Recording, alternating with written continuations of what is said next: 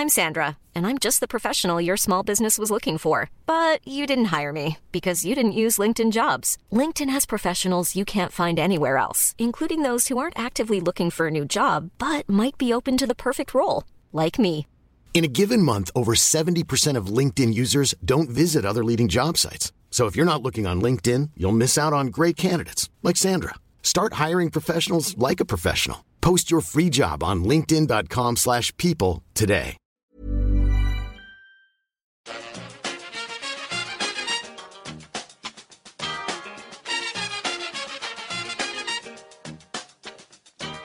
Bring it fast.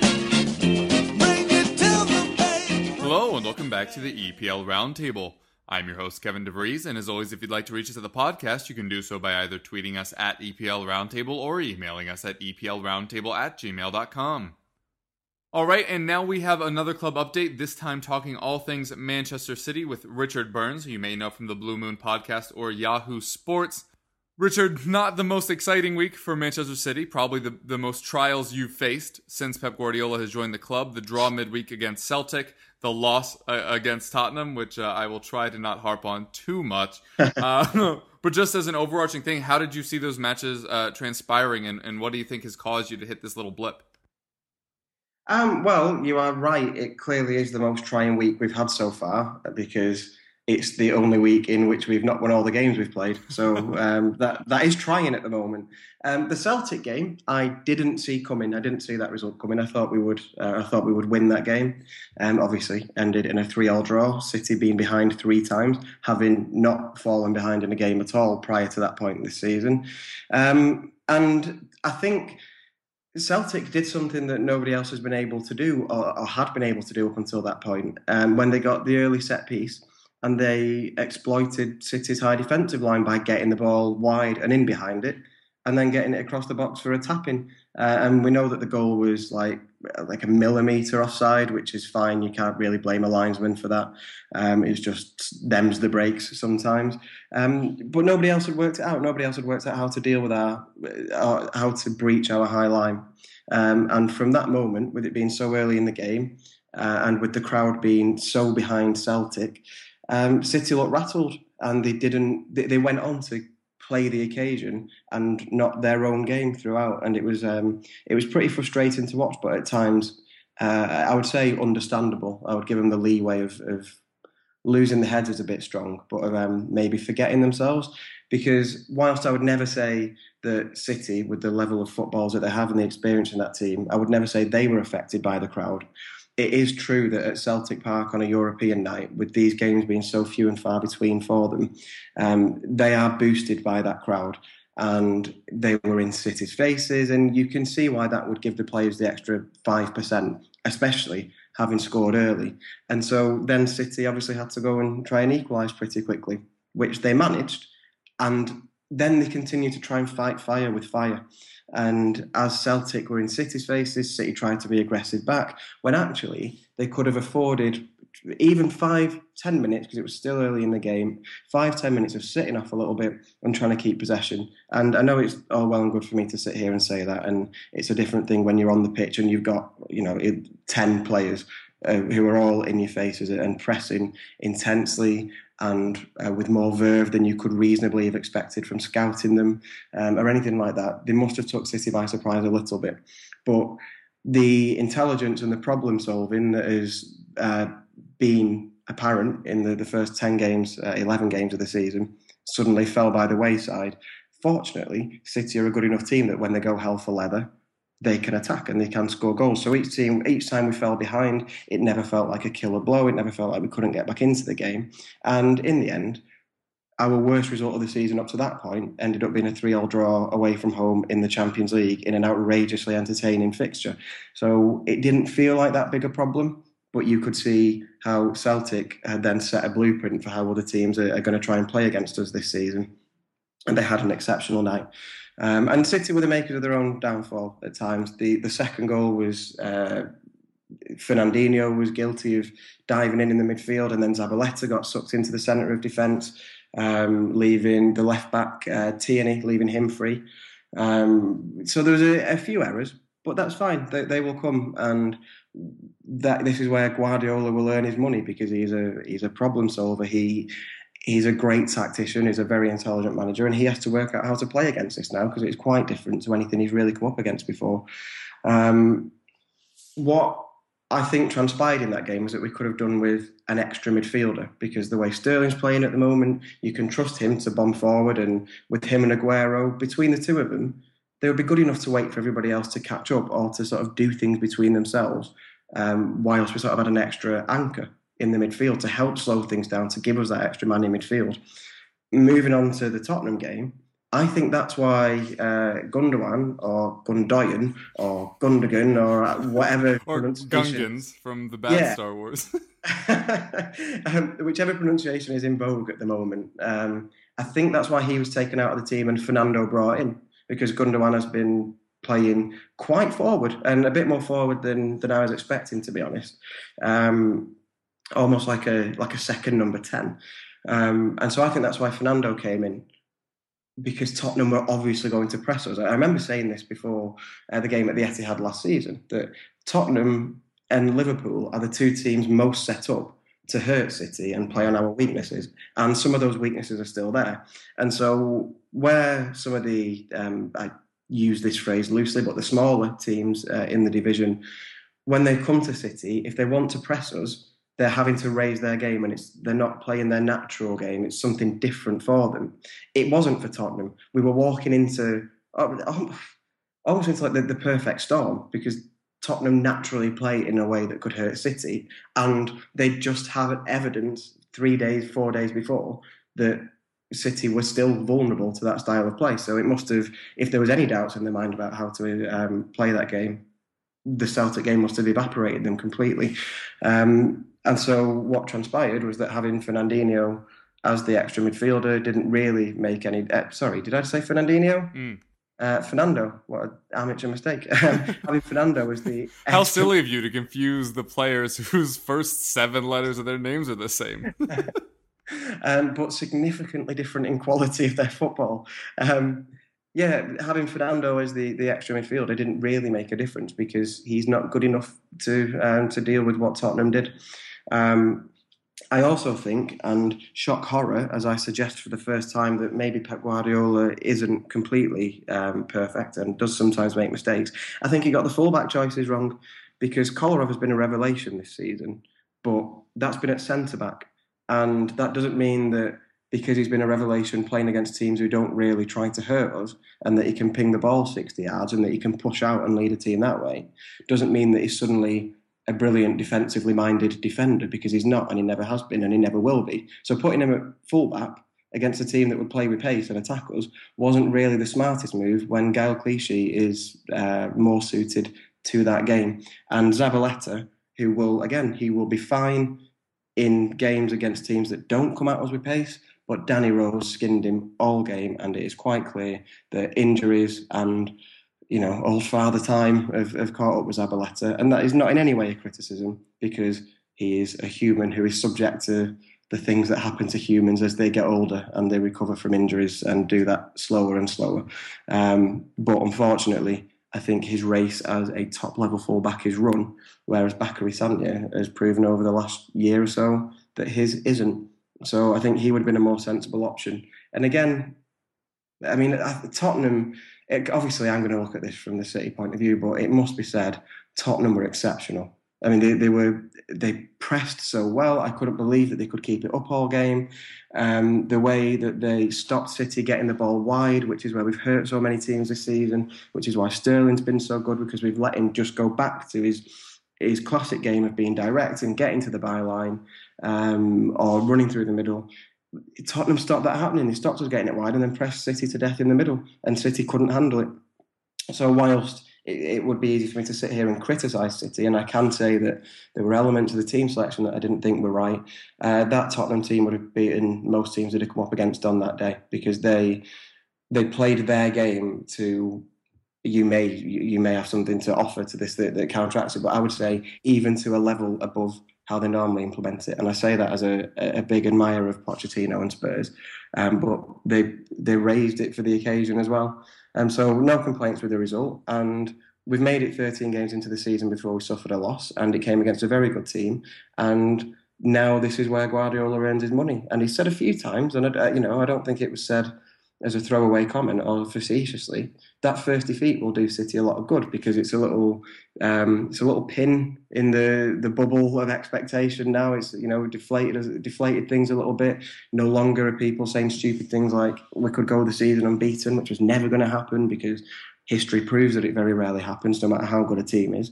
We were never going to win, we're not going to win a quadruple. And now teams have seen that we can be beaten. And in the long run, working that out and seeing how Guardiola deals with the pressing game can only be good for him. It's going to be uncomfortable for a while teams try to exploit that. But most teams, I would say, to be honest, at the moment, 17 other teams in the league aren't as good as Tottenham or City. I would say only Liverpool really are. So there's so much to learn from it, and we probably won't get a true idea of what we've learned from it until we play Liverpool on New Year's Eve, because they will be the next team that really test us in that way. When you're ready to pop the question, the last thing you want to do is second-guess the ring. At BlueNile.com, you can design a one-of-a-kind ring with the ease and convenience of shopping online. Choose your diamond and setting. When you find the one, you'll get it delivered right to your door. Go to BlueNile.com and use promo code LISTEN to get $50 off your purchase of $500 or more. That's code LISTEN at BlueNile.com for $50 off your purchase. BlueNile.com, code LISTEN. Hiring for your small business? If you're not looking for professionals on LinkedIn, you're looking in the wrong place. That's like looking for your car keys in a fish tank. LinkedIn helps you hire professionals you can't find anywhere else, even those who aren't actively searching for a new job but might be open to the perfect role. In a given month, over 70% of LinkedIn users don't even visit other leading job sites. So start looking in the right place. With LinkedIn, you can hire professionals like a professional. Post your free job on linkedin.com/people today. Yeah, I think you obviously made some excellent points in there, and some very astute ones about a club that you don't follow in Tottenham. I think there was a double benefit for Tottenham here. First of all, we had won our last 3 matches against you. So this pressing thing that we've done against you is not as sudden as some of the papers have claimed, saying that we learned it from Rodgers, as if we haven't been doing this since Pochettino showed up at the club. But also, Pochettino has a familiarity with Guardiola that few other managers in the Premier League do, going back to their time in Spain. So there was also an awareness of what Pep would likely try to do, as well as us doing something that innately works well against your squad. And I think, despite these recent successes we've had against you, a lot of it was almost tempered because we lacked genuine pace. This is the paciest side Tottenham have put out since Bale left, easily. Having Son and Sissoko and Ali, and then having the class of Eriksen and Lamela up front, and in this kind of muddled attack where you never really know where the attack point was coming from, because you don't have a Harry Kane that's just going to plow through the middle and you know what to expect and you can deal with it or not. The fact that they were all rotating, Son was the quote-unquote forward, but many times Lamela bombed in front of him. Many times we saw Ali bombing in front of him. And I think that really unsettled not just your wingbacks, who I agree are just aging, and you needed to deal with that. And I've talked to a couple of friends of mine recently about how if you had come in for Danny Rose last season, you probably could have gotten him, which would have helped you with the England thing, the pace thing. And the problem with that, though, was that he was unproven. Last year is when he proved it. So probably wouldn't have been loads of interest from a club your size at the time. But that's kind of what you need, is pace on those wings. And Zabaleta was passed by a lot. He did make some very intuitive plays. There were a couple balls that we tried to play through down the left that he just curled around and cut off, which, shows the footballing brain is still absolutely there. He's still a phenomenal mind in football, but the body kind of letting him down a little bit, especially, like I said, against so much pace. And I honestly, when I first saw these lineups, I was worried that you guys were going to control the midfield, but then we just kind of bypassed it on the whole. Wanyama just held everything up and then just was distributing the ball to somebody that would then move it on quickly, because having Ali, this is why it was so crazy, is because Ali was quote-unquote supposed to play next to Wanyama, and Son was quote-unquote a forward, but really we had 4 or 5 players that were all just mixed in that last stage of the pitch, which would have been terrifying. John Stowe is still a young defender, doesn't fully have the mental aspect of the game behind him yet. Otamendi is not the most confident player at the moment. I just think it was kind of a perfect storm against you. And even though we do have success and Poch has that familiarity, I feel like, as you mentioned, this one seemed like a perfect combination of things that led to this result. But not to get too carried away with myself. And we were missing Kanan Dembele, but you were missing Kevin De Bruyne, who has, I think you mentioned in a previous update, has reached another level that maybe we didn't know was still there, considering how good he was last season. No De Bruyne, and I've noticed something, and I want to get your take on it. I'm just going to give you a couple of things that I've noticed and let you opinionize from there. It seems to me that Kevin De Bruyne has played his best games when Aguero wasn't there, but not vice versa. That Aguero still kind of needs the creativity of De Bruyne to be at his best. Is there anything there? I know this is a very small sample size, so it could just kind of be a false reading, or I could just be wrong. But that's kind of been my impression thus far this season. I would say that you are, in terms of being right about he has played his best games when Aguero wasn't there, I think that is sort of undeniably true. His best games were against United and Bournemouth, although he was also exceptional in the Mönchengladbach game in between, and Aguero did play that one because his ban obviously doesn't carry over into Europe that he had. And De Bruyne was very, very good in that game. But I take your point. I'm not convinced that there is a huge amount of not relevance, but that the two are directly linked. Because I think one of the things that De Bruyne did so well in those two games, in particular the Bournemouth game, where he put in as good an individual performance as I've seen in a City shirt in years. He ran that game. It was a solid 10 out of 10 performance. One of the things that he did so well was break from the back. His involvement in the counter-attacking was superb. And if you take what happened on those counter-attacks, where Sterling and Iheanacho broke wide of him every time, and then he had the two of them to pick the ball from, and Bournemouth were falling over themselves trying to work out where the ball was going to go. I think Aguero would have been making similar runs to what Iheanacho was making. So the three, that trio, still would have been attacking in the same way, because I think that was tactically how we set up to play that game. So I think Aguero would have done the same kind of thing anyway. Aguero, he does need some creativity, but he's pretty capable of creating things for himself. He does need support around him so that he's not always got his back to goal, because you do lose something from him in that way, I suppose. But he is a player who can do something out of nothing as well. I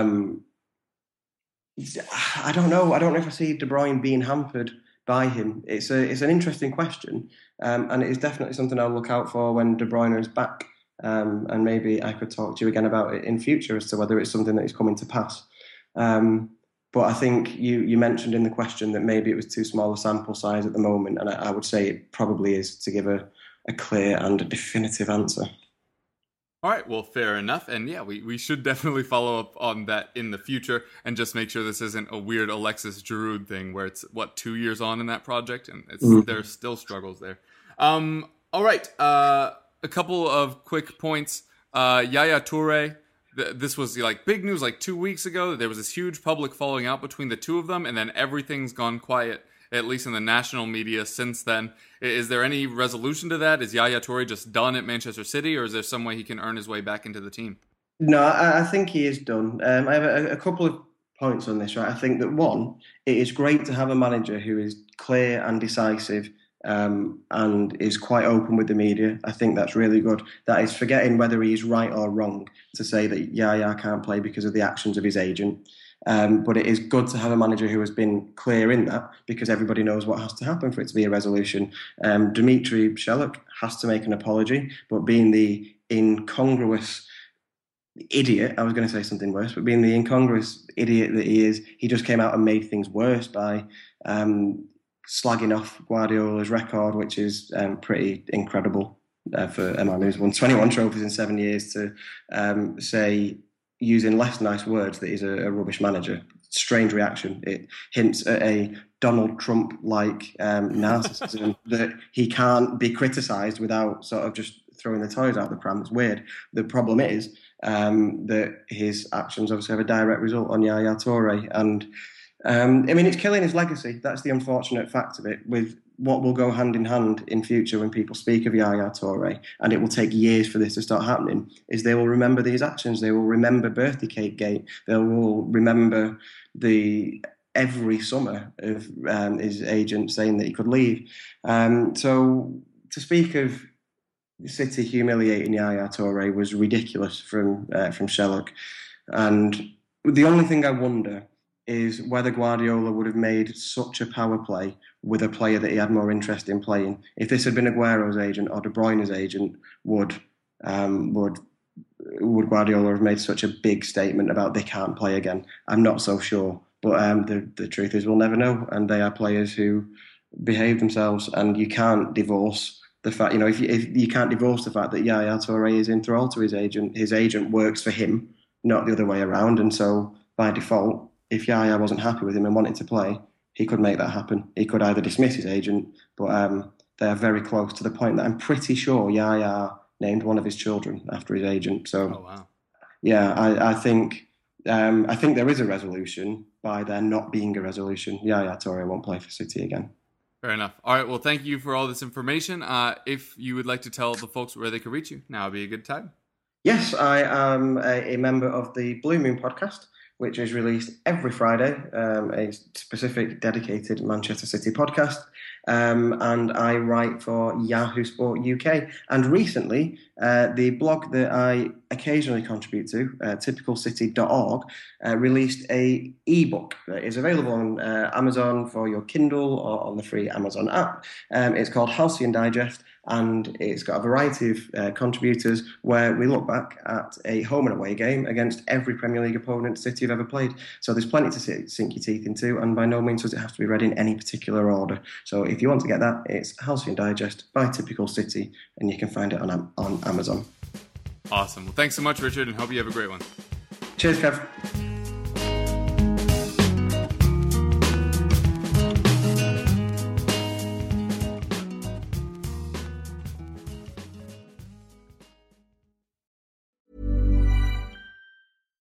When you make decisions for your company, you look for the no-brainers. And if you have a lot of mailing to do, Stamps.com is the ultimate no-brainer. It streamlines your processes to make your business more efficient, which makes you less busy. Mail checks, invoices, legal documents, and everything you need to keep your business running with Stamps.com.